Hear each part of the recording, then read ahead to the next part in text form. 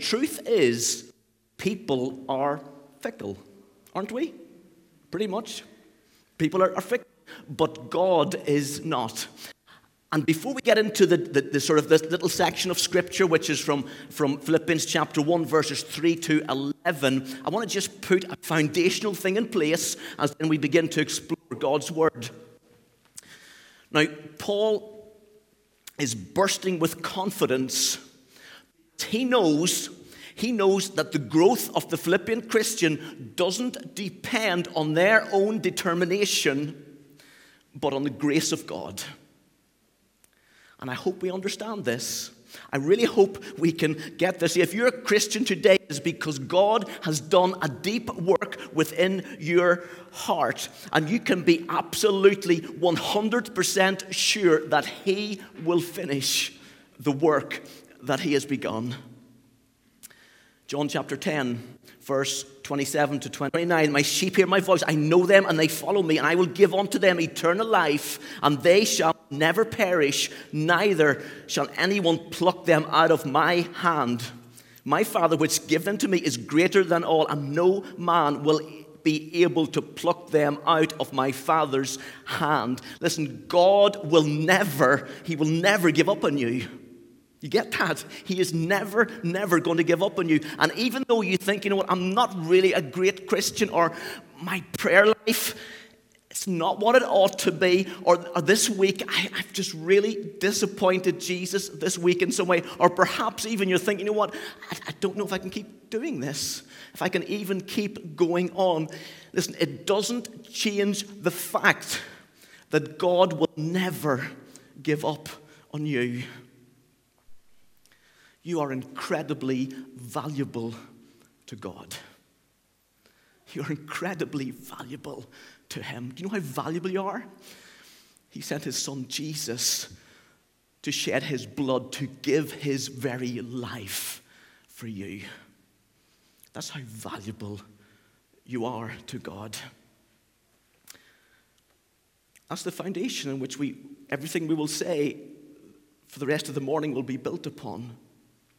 Now, last week we started and introduced this book, and we explained that despite the difficult circumstances as a prisoner in Rome, Paul, he's able to rejoice.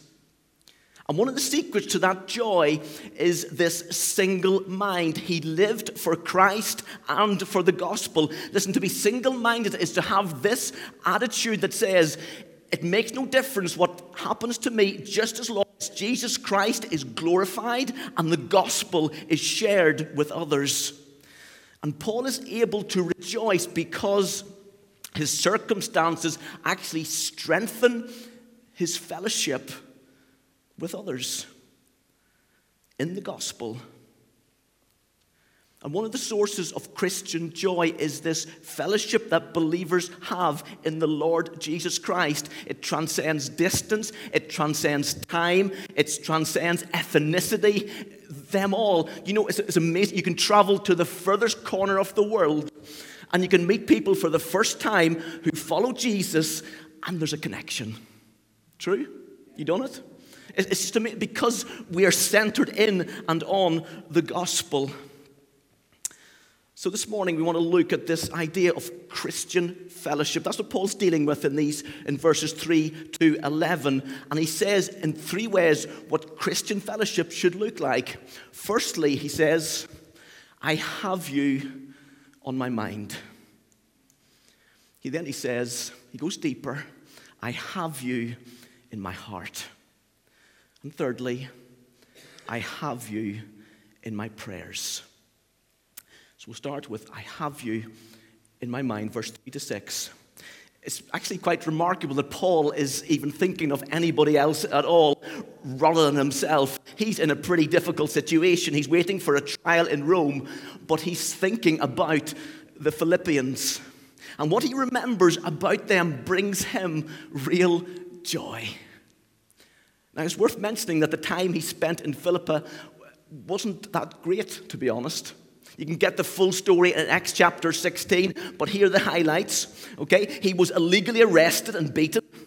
He was placed in stocks. He was humiliated before the people.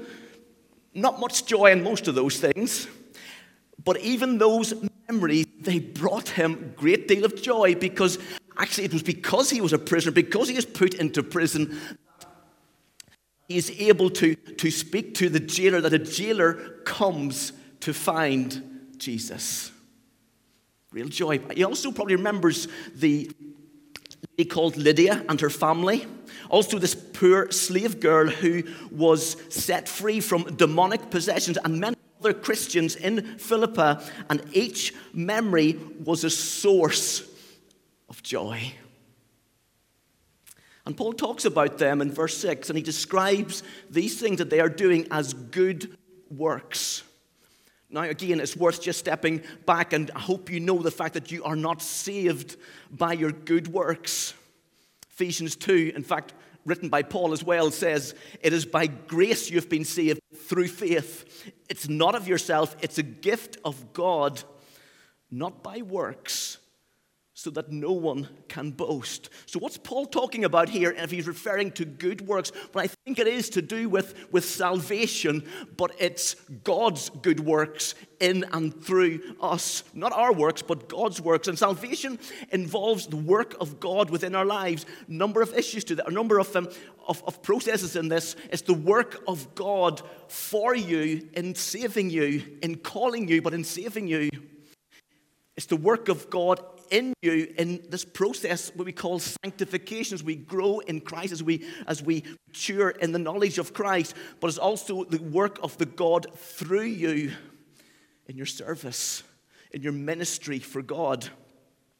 But please note that every single step, every single stage of the way, this is God's work, not yours. It's God's working. God at work in your life. And when God works in someone's heart through the gospel, actually there will start to be some sort of outward change. There should be signs of what's going on. Again, worth noting that these signs are not what makes someone a Christian, but these signs show that God is at work in you, in us. Not because of duty, not because we have to, but because of a heartfelt gratitude for all that Jesus Christ has done for each one of us. So one of those signs is this idea of fellowship and love for other Christians. Another sign is the desire to tell other people about Jesus. But actually, even the fact that we're able to keep going through difficult and challenging situations is a third. And the Philippians showed all three of these markers of genuine work of God within their life. And because of this, Paul is bubbling with joy. He is bubbling over with joy and love for them, even though he is in chains. So for Paul, the source of his joy doesn't come from his circumstances, but comes from remembering them and knowing that God is at work in the lives of his fellow Christians over in Philippi. And it's so important that we just very simply allow God to work in our lives day by day. This is the basis for joyful Christian fellowship. But you know what so easily happens? We allow little issues to get in. We allow upset to come into our lives. We allow friction to begin in our lives. I was going to get a couple of blocks. I came up with these little things from the kids' room, but we often behave a little bit like two blocks of wood, or in this case, a waffle and a bit of toast. And what happens if one is stationary and the other one moves? What do you get? Friction. If both are moving in opposite directions, even more friction. But listen, if both are moving together in the one direction, no friction. And Christian fellowship is us moving together in Christ, heading towards Jesus Christ, keeping our eyes on him, being gospel-centered in everything that we do. Listen, this will solve a lot of tensions. It will reduce friction down to a minimum if our focus is on Jesus, if we're moving towards him, if we're all going in the one direction. And Paul says, I have you on my mind. I'm remembering that we're moving together. We're moving together towards Jesus Christ. The second thing he says, I have you in my heart. And with this, Paul goes deeper. It was possible that we have people on our minds, but not really on our hearts. But love is the evidence of salvation. That's what the Bible says. 1 Peter 3, verse 14. We know we have passed from death to life. We've become Christians from death to life because we love each other. Anyone who does not love remains in death. How do you know if you are a true Christian? You should be loving people. That's what the Bible says. There should be exhibited in how we behave and how we interact with one another. In fact, Paul's love is not just something that he merely talks about. It's something that he lives out. He puts into practice. So Paul is willing to suffer for the sake of others. He's willing to give up everything for this. The fact that he's even in this jail, in this prison at this particular time is because he's willing to suffer for the sake of others. The Philippians are part of a Roman colony. And Paul, on trial here, he's actually not just on trial for himself, but in a sense, Christianity is on trial. And Paul is willing to go to get a fair hearing before the courts in Rome. Listen, that is going to benefit the Philippian Christians in an amazing way. Incredible way. But actually, Paul considers every circumstance an opportunity to both defend and to confirm the gospel. And listen, this helps brothers and sisters everywhere. We could argue that actually still going on helping us even today because Paul was willing to stand up for the gospel, willing to make his stand even before the courts for the sake of Jesus Christ. This is love, putting other people before our own needs. But Christian love is not something that we can just simply work up. This is something that God does in you and through you. So in verse 8, Paul says, he longs for my friends with the affection in Jesus Christ. You say that? As you look around, and maybe folks that maybe they haven't seen for a while, can you remember it with the affection of Jesus Christ? And Paul, and I think the key, this is not Paul's love through Jesus. This is Jesus' love through Paul. In fact, this is the work of the Holy Spirit. Romans chapter 5, verse 5 goes on to give us a little bit more detail in this. It says, hope does not put you to shame because God's love has been poured into your hearts through the Holy Spirit who has been given to us. The idea of a big jug full of love, and God, the Spirit, is pouring it into our hearts. Filled with the love because we're filled with the Holy Spirit. It's the work of the Spirit within our lives. And you look and you think, I just could not possibly love him. Just not a hope after, or as for her, she annoys me so much. How could I possibly love her? And Paul would say, be filled with the Spirit. Be filled with the Holy Spirit. Allow the Holy Spirit to pour love into your heart. It comes from him. It is through him. And if you have this deep-hearted love, there should be evidence of it. It should be shown in our concern, our love for one another, the willingness just to forgive one another. A story is told of a radio presenter who had sort of one of these phone-in shows, and it's sort of like a quiz type thing. So the guy phones in, and the presenter of the show says, tell us a little bit about yourself, as they do. Actually, tell us some of the blunders that your wife has made. And the guy says, I can't remember any, to be honest. I said, come on. Of course you can remember something. The presenter says, and the guy says, not really. I love my wife really much. And I just don't remember things like that. That's love. 1 Corinthians 13 love. Love keeps no record of wrongs. It's not holding grudges. It's not remembering and keeping a list of things that someone's done to us, or our wife has done to us, or our husband has done to us. It's loving unconditionally as Christ has first loved us. And then what Paul is saying here is taking it one step further. Because Paul is saying that Christians who practice this type of love, this deep love, always experience joy. It's quite a statement. Always experience joy, because love and joy come from the same place. They come from the Holy Spirit. These are the fruits of the Spirit at work in our lives. The third thing, verse 8 to 11, Paul says, I have you in my prayers. And Paul finds joy in the memory of his friends and in the growing love for them, but he also found joy in remembering them in prayer. And perhaps the deepest Christian fellowship and joy that we can experience is when we spend life together praying for and with others. Now, prayer, of course, is talking to God. It's a natural thing to talk to Him about our specific problems, about the difficulties that we face, and it's normal to pray for practical needs. So it's quite okay to pray for Auntie Winnie's sore toe.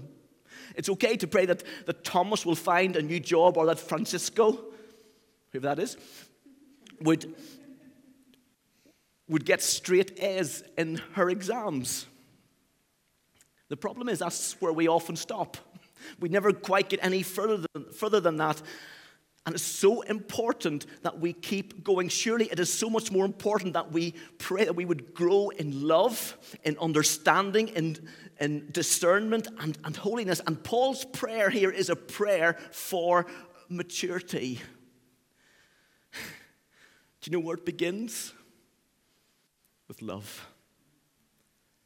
Because if we get love right, actually, a lot of the other things will simply take care of themselves. They will simply follow on for that. And he prays that they might experience abounding love and discerning love. Now, it's not that these Philippians are horrible people. They're not as if they're loveless in any way at all. But simply, and there certainly is a great deal of evidence to suggest that they both were filled with love for Paul and also for other people. But Paul prays that their love might grow in knowledge and in all discernment. Now, love, of course, is more than just some sort of gushy, gooey sort of feeling. It's a desire to actively seek out the best in others. So love for a believer is intimately bound up with the will of God and with the gospel. The thing is that we will not know how to do good to or for other people if we don't actually know what's really good for them. Only God knows that. So Paul's prayer is that they may know the mind of God so that they may love more intelligently. Intelligent, discerning love is the mark of maturity in the Christian life. You know, when a child learns to speak, their vocabulary isn't that great, really. So remember Rosie when she was just beginning? Every four-legged animal is a cat. We just happen to have cats in the house, so every four-legged animal is a cat. But actually, very soon, there suddenly were cows and goats and sheep and spiders. No spiders. And very quickly, they mature. Very quick. Took a while. But very quickly, they mature and grow. Or you show a young lad, about 3 or 4, a car. Every car, Northern Ireland car, okay?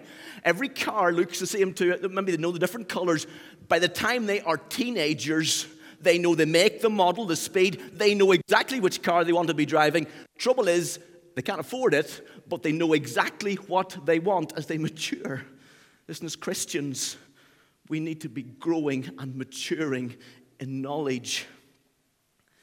As we become more mature, this is discerning love grows as well, and it grows because of our understanding of God, what He's doing in our world. So Paul prays that they might have this mature character. It's a great prayer to be praying for your friends, for your family, that they might have this mature character. And he says, sincere and without offense. Now, a good translation of this Greek word for sincere is to be tested by sunlight. In other words, The sincere Christian is not afraid to stand in the light. And Paul is praying for his friends that they may have this kind of character that is able to be exposed to the light, that they're not ashamed to be able to stand in the presence of God, that in fact that they are able to pass the test. And Paul goes on in verse 10 to say, without offense till the day of Christ. And what this means is that we live our lives not just for ourselves, but actually we think about what effect it will have on other people. That are we doing, and the things that we're saying, is it causing other people to stumble? And I guess there are two good tests for us to follow as we exercise this spiritual discernment, as we grow in maturity in this whole area of discernment. The first question I would suggest we ask ourselves, will what I'm doing, will what I'm saying, is this going to cause other people to stumble and fall? If it is, you don't do it. So will it cause other people to stumble and fall? The second great test as you grow in discernment is what I am doing, what I am saying, what I am thinking. Will I feel ashamed if I was to stand before Jesus right now? If Jesus Christ was to return right now and I stood before him, what I'm doing, saying, or thinking, would I be ashamed to stand before him? And we grow in discernment. We grow, and Paul says, I pray for my friends that they would grow in this level of discernment to understand, to grow in maturity. But Paul is also praying that they may grow in their maturity in their service of God as well. And he wants them to be filled and fruitful. He's not just interested in simple church activities, but this growing in the kind of spiritual fruit that we produce, that we may have this fellowship in and through the Lord Jesus Christ. One of the great illustrations for this, again, are the words of Jesus when he talks about the vine and the branches in John chapter 15. Jesus says, remain in me, and I will remain in you. No branch can bear fruit by itself. It must remain in the vine. Neither can you bear fruit unless you remain in me. And this idea of being so connected, so rooted, so grafted into the Lord Jesus Christ, that everything that we get, our sustenance, our energy, everything that we do comes from him. And the fruits that are produced surely are the fruits of the Spirit: Christian character, holiness, praise, worship, just winning other people for Jesus. But actually we cannot produce these things in our own effort or by our own strength. Instead, we do it by abiding in Christ, by being so connected into Christ. It comes through him, through relationship, through connection, through true devotion to him. It's from him. We have a responsibility in this, of course. A responsibility as we practice devotion, as we practice and just what it is to live as godly people in our time, in our workplace, wherever we are. We have a responsibility, but ultimately this is God's work through us. But it only comes when we are rooted and grounded into the Lord Jesus Christ. Swiss theologian Godet says, to abide in Jesus expresses the continual act by which the Christian sets aside everything which he has derived from his own wisdom, strength, and merit to draw all from Christ. As we do this, we need to learn the difference between spiritual fruit and sort of human religious activity. Because what we do in our own strength, doesn't work well, does it? But actually what it tends to, it just tends to take us into boastful pride. But spiritual fruit brings glory to God. And listen, it's such a beautiful thing, so wonderful that no human could possibly ever begin to claim credit for it, and the glory must go to God. Is that the sort of prayer that you're praying? Only for yourself, but also for others. That you would grow in this, that you'd be so connected, abiding in Christ, that you're maturing in discernment, maturing in fruitfulness.